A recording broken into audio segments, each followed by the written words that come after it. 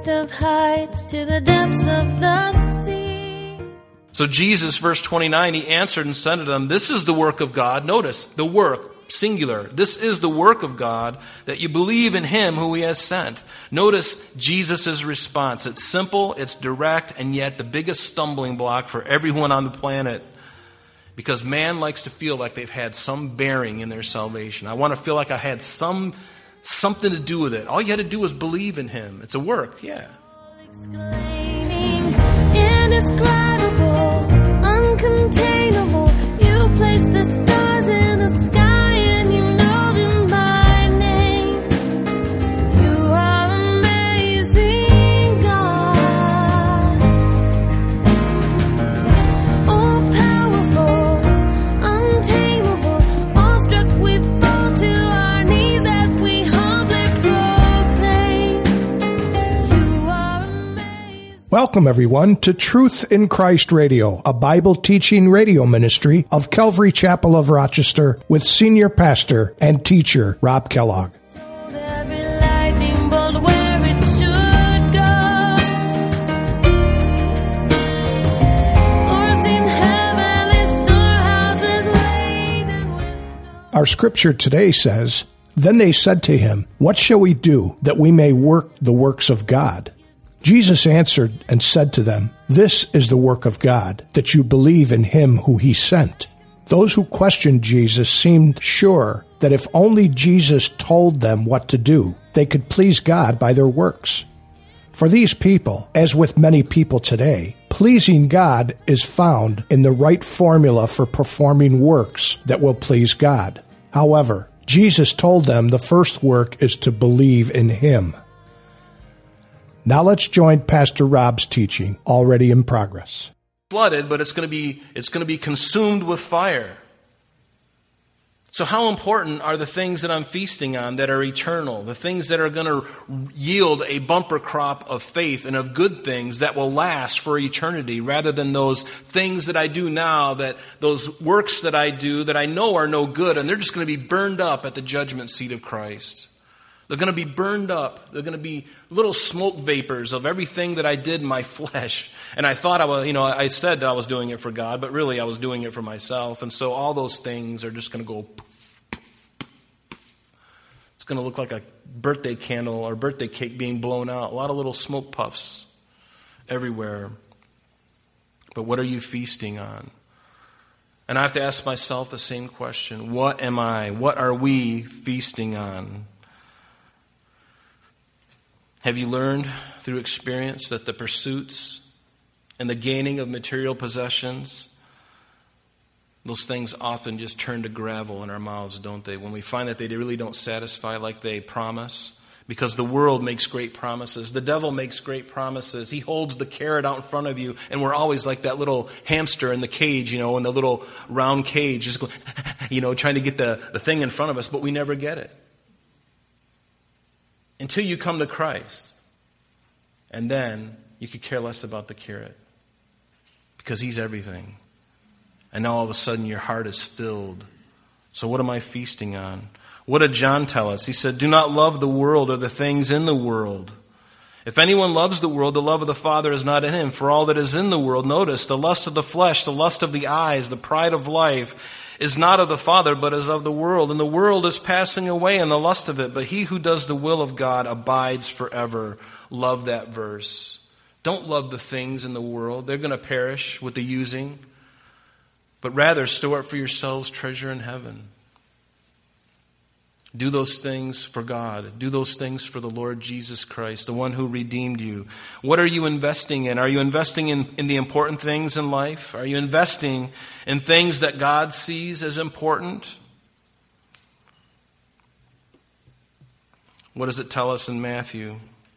Do not lay up for yourselves treasures on earth, where moth and rust destroy and where thieves break in and steal. But lay up for yourselves treasures in heaven, where neither moth nor rust destroys and where thieves do not break in and steal. For where your treasure is, there will your heart be also. You can have all of the material possessions in the world if that's your motivation, if that's really your heart, but they'll never satisfy. There's nothing wrong with having things. Just don't let your thing have you. You own it. Never let it own you. And see, that's the problem with most of us. As we get things, and pretty soon they own us, and pretty soon we got to maintain, and then we have to work extra hard to maintain that thing. The Bible says that godliness with contentment is great gain. And I love that. Paul said to Timothy, command those who are rich in this present age not to be haughty, nor to trust in uncertain riches, but in the living God who gives us richly all things to enjoy. Notice, he gives us richly all things to enjoy. And he can give you those things because he knows they're not going to be an idol to you. Whenever there's something in your life that you just have to have and you do anything to get it, be very careful, because that is the thing that is going to draw you away. But if you're like, I could take it or leave it, God can give it to you to bless you. And he does. He does that.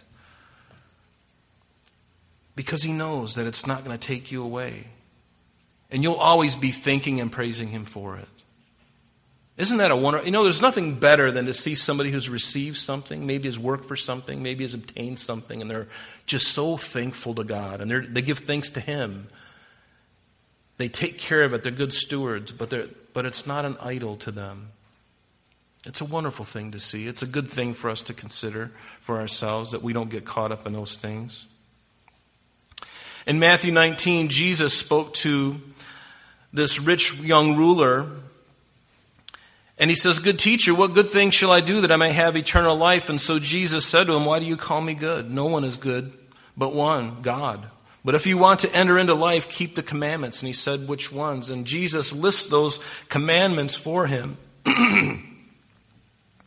And the young man said, all these things I have kept from my youth, but what do I still lack? And Jesus said, if you want to be perfect, if you want to be mature, if you want to be of full age, go and sell what you have and give to the poor, and you will have treasure in heaven, and then come and follow me.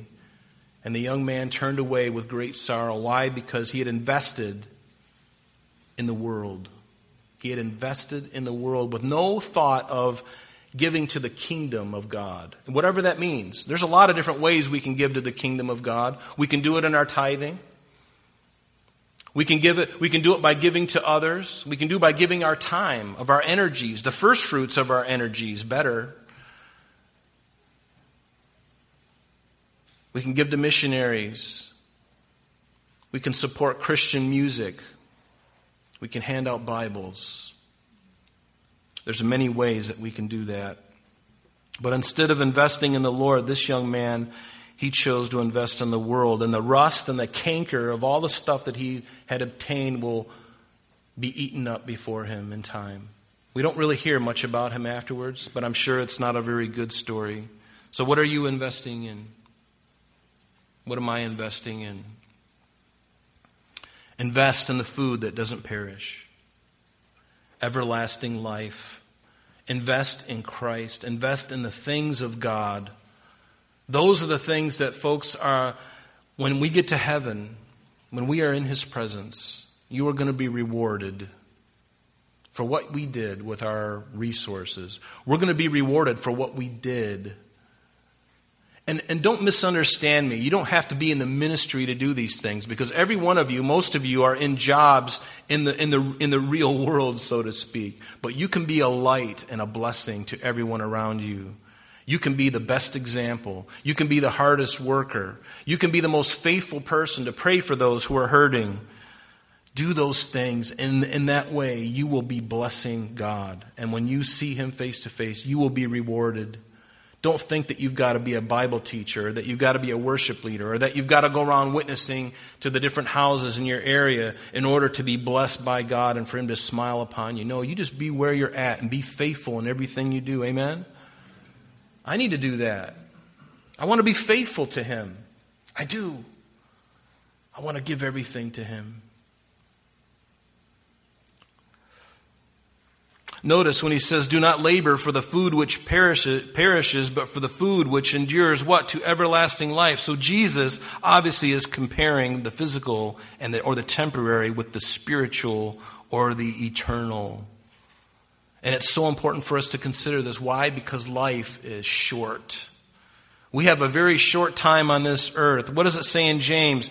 whereas you do not know what will happen tomorrow. For what is your life? It is even a vapor that appears for a little time and then it vanishes away. It's true.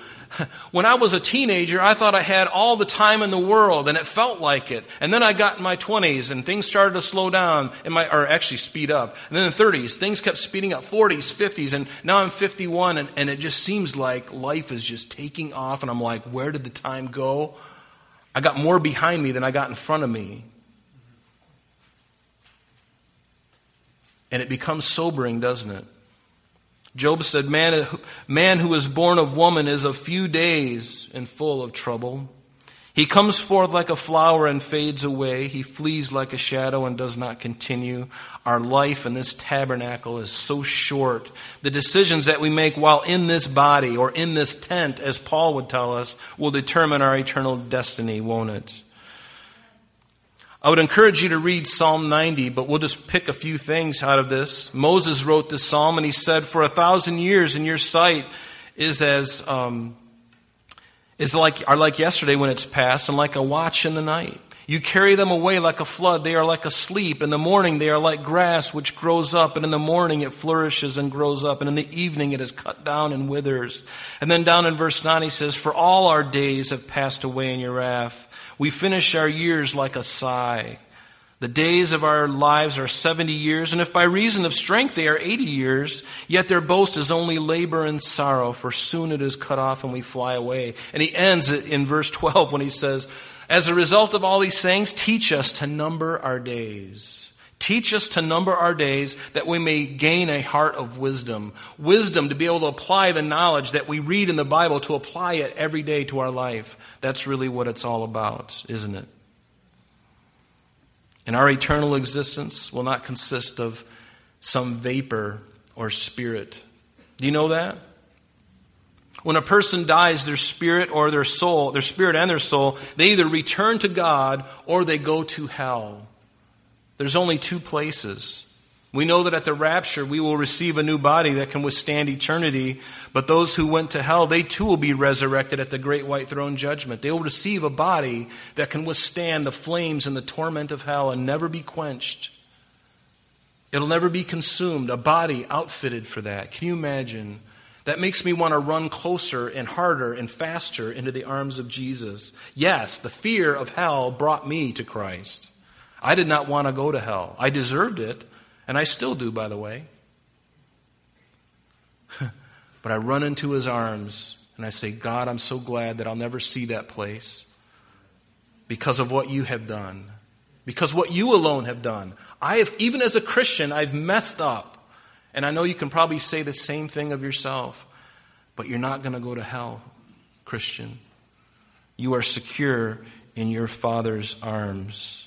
You are secure." So who is supporting you?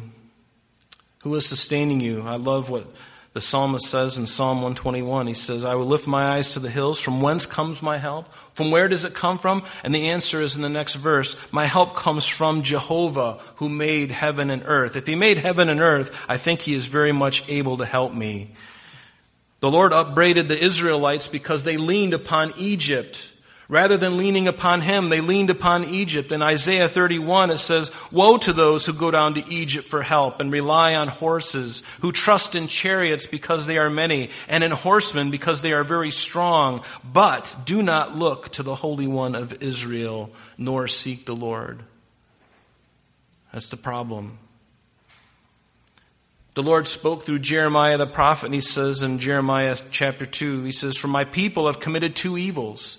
They have forsaken me, the fountain of living waters, and hewn themselves cisterns, broken cisterns that can hold no water." The cistern has a promise when it's healthy and when it's new, it's unmarred, and the rain comes and it fills with water. But a broken cistern, the water just goes right out. And that's what everything is in life apart from Christ. It's like a broken cistern. All the helps that we run to when we're struggling. It could be a credit card. It could be a friend. It could be your neighbor. It could be your wife or your spouse, which is not always bad. But who do you run to first? Who supports you? Run to Jesus Christ.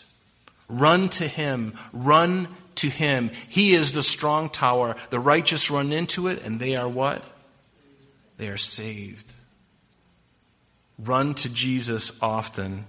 And notice, because God the Father, at the end of that verse, God the Father has set his seal upon him, upon Jesus. It's a signet.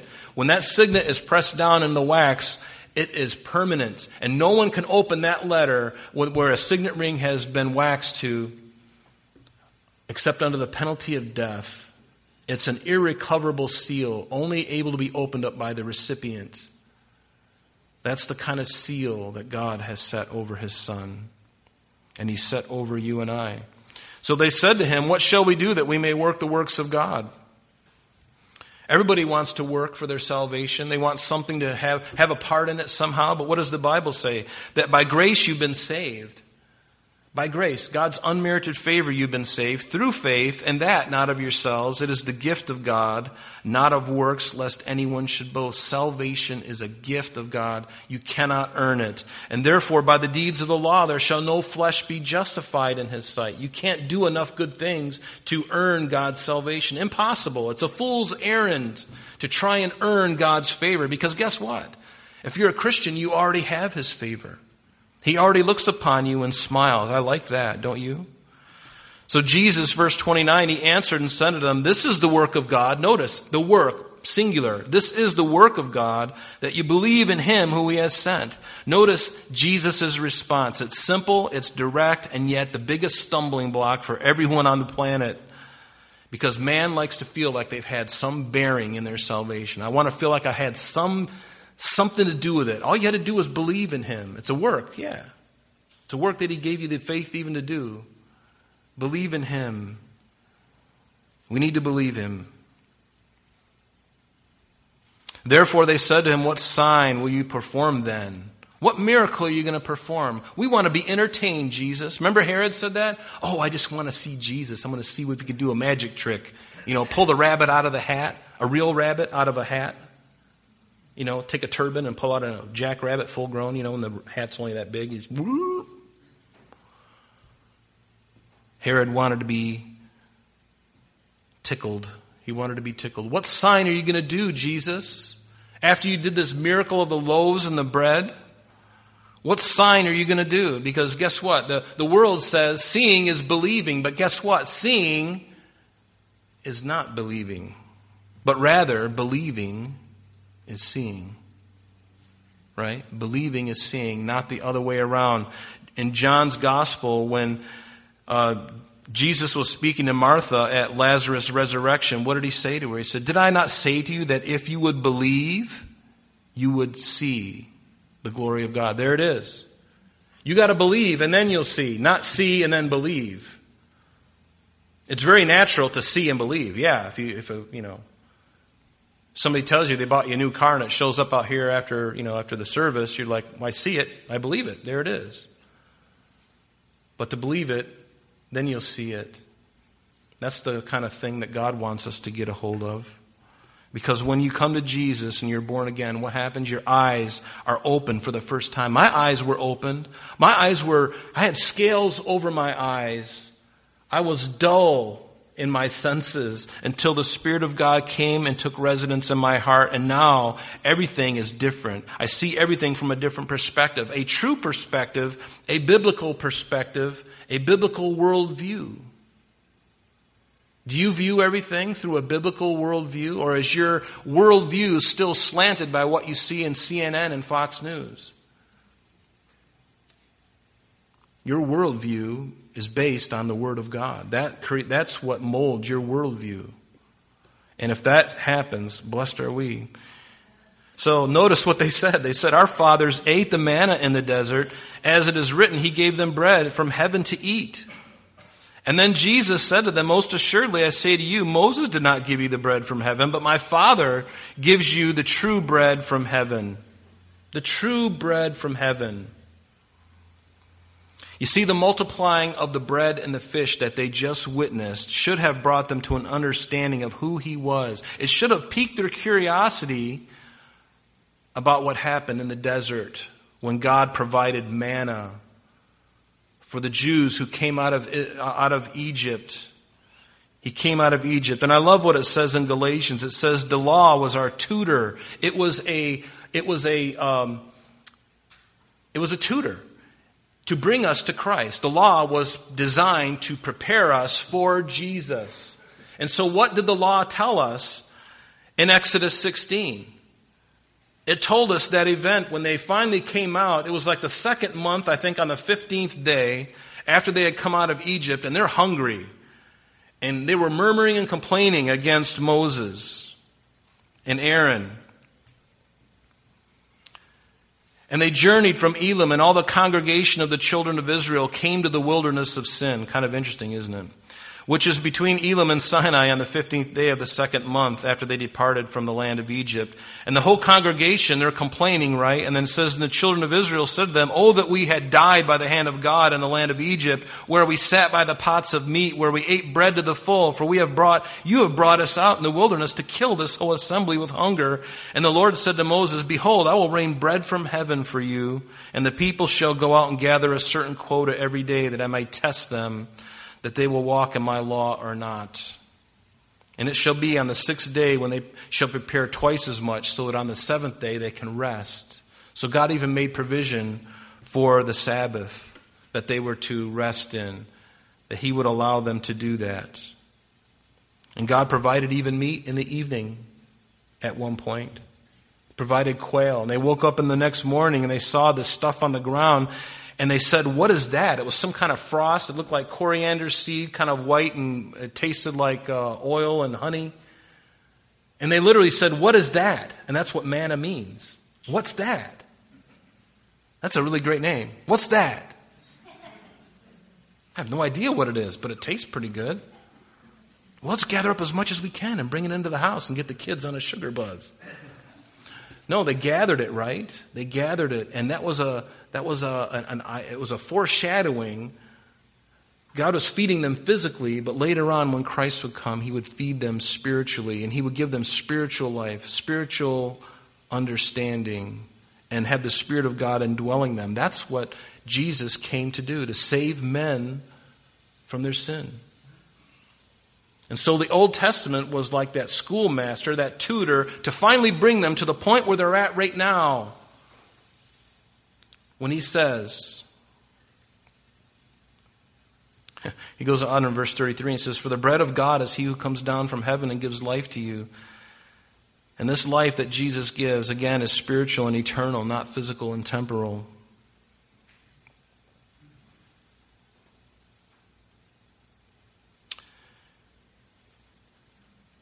So it's important that we consider these things.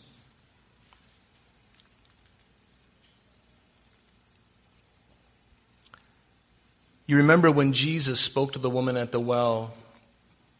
She was out there getting water, and the woman, they had this really wonderful dialogue, and the Lord was drawing her out. And then finally the woman said to Jesus, "Sir, give me this water that I may not thirst, nor come here to draw." Does that sound very similar to what we see in our text now in verse 34? What did they say? They say to Him, "Lord, give us this bread always." Still thinking in the natural. And that's what we do. Man typically does that. We think in the natural. Very seldomly do we initially start off thinking spiritual. That's all the time we have for today. But please join us next time as Pastor Rob continues our study in the book of John. Calvary Chapel of Rochester is located at 2503 Browncroft Boulevard, Rochester, New York, 14625. You can reach us at our church office between 9 a.m. and 4 p.m., Monday through Friday, at area code 585-586-3140. If you would like to have an audio CD of today's message mailed to you in its unedited form, simply mention today's date when contacting our church office. You can also contact us via the web by logging on to www.calvaryrochester.com. There you will be able to access a number of useful things, such as information concerning our beliefs, our ministries, contact information, our location, service times, and much more. You can also download or listen to the radio and sanctuary messages free of charge from the teachings link at the top of the page. To listen to Calvary Chapel of Rochester's sanctuary messages or Truth in Christ Radio on your mobile device, just subscribe to both through Google Podcast or Apple Podcast. You're also invited to join us on Sunday and Thursdays through live streaming of our services and Bible studies. Just click on the online services link on the website. We're so glad that you could join us today. And if there is any way that we can bless you with your walk with Jesus Christ, please don't hesitate to call our church office. Remember, Jesus said, "I am the way, the truth, and the life. And for this cause I have come into the world, that I should bear witness unto the truth. Everyone who is of the truth hears my voice." May God bless you in abundance today as you walk with Him. And until next time, this has been Truth in Christ.